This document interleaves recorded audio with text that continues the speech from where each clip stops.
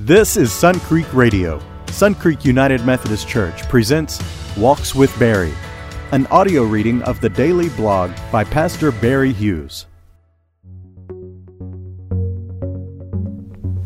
Yesterday was a really good day. I spent most of it with our wonderful staff and planning and working at our weekly team meeting day. The day ended with the opportunity to begin a new small group discussion class that will run for 6 weeks. I had a house full of wonderful people to share the journey.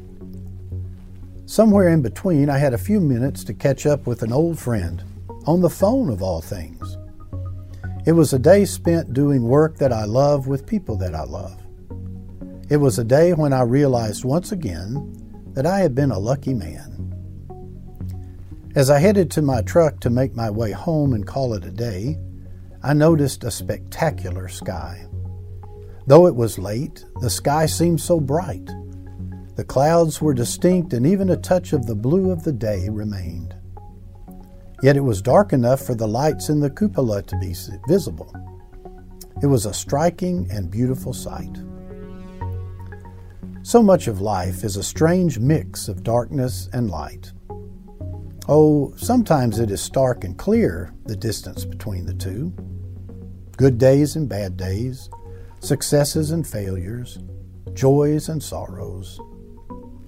But as I get older, I've come to experience life more often as a mixture of the two. And as with the sky last night, I am coming to the place of sometimes seeing that there can be profound beauty in that combination.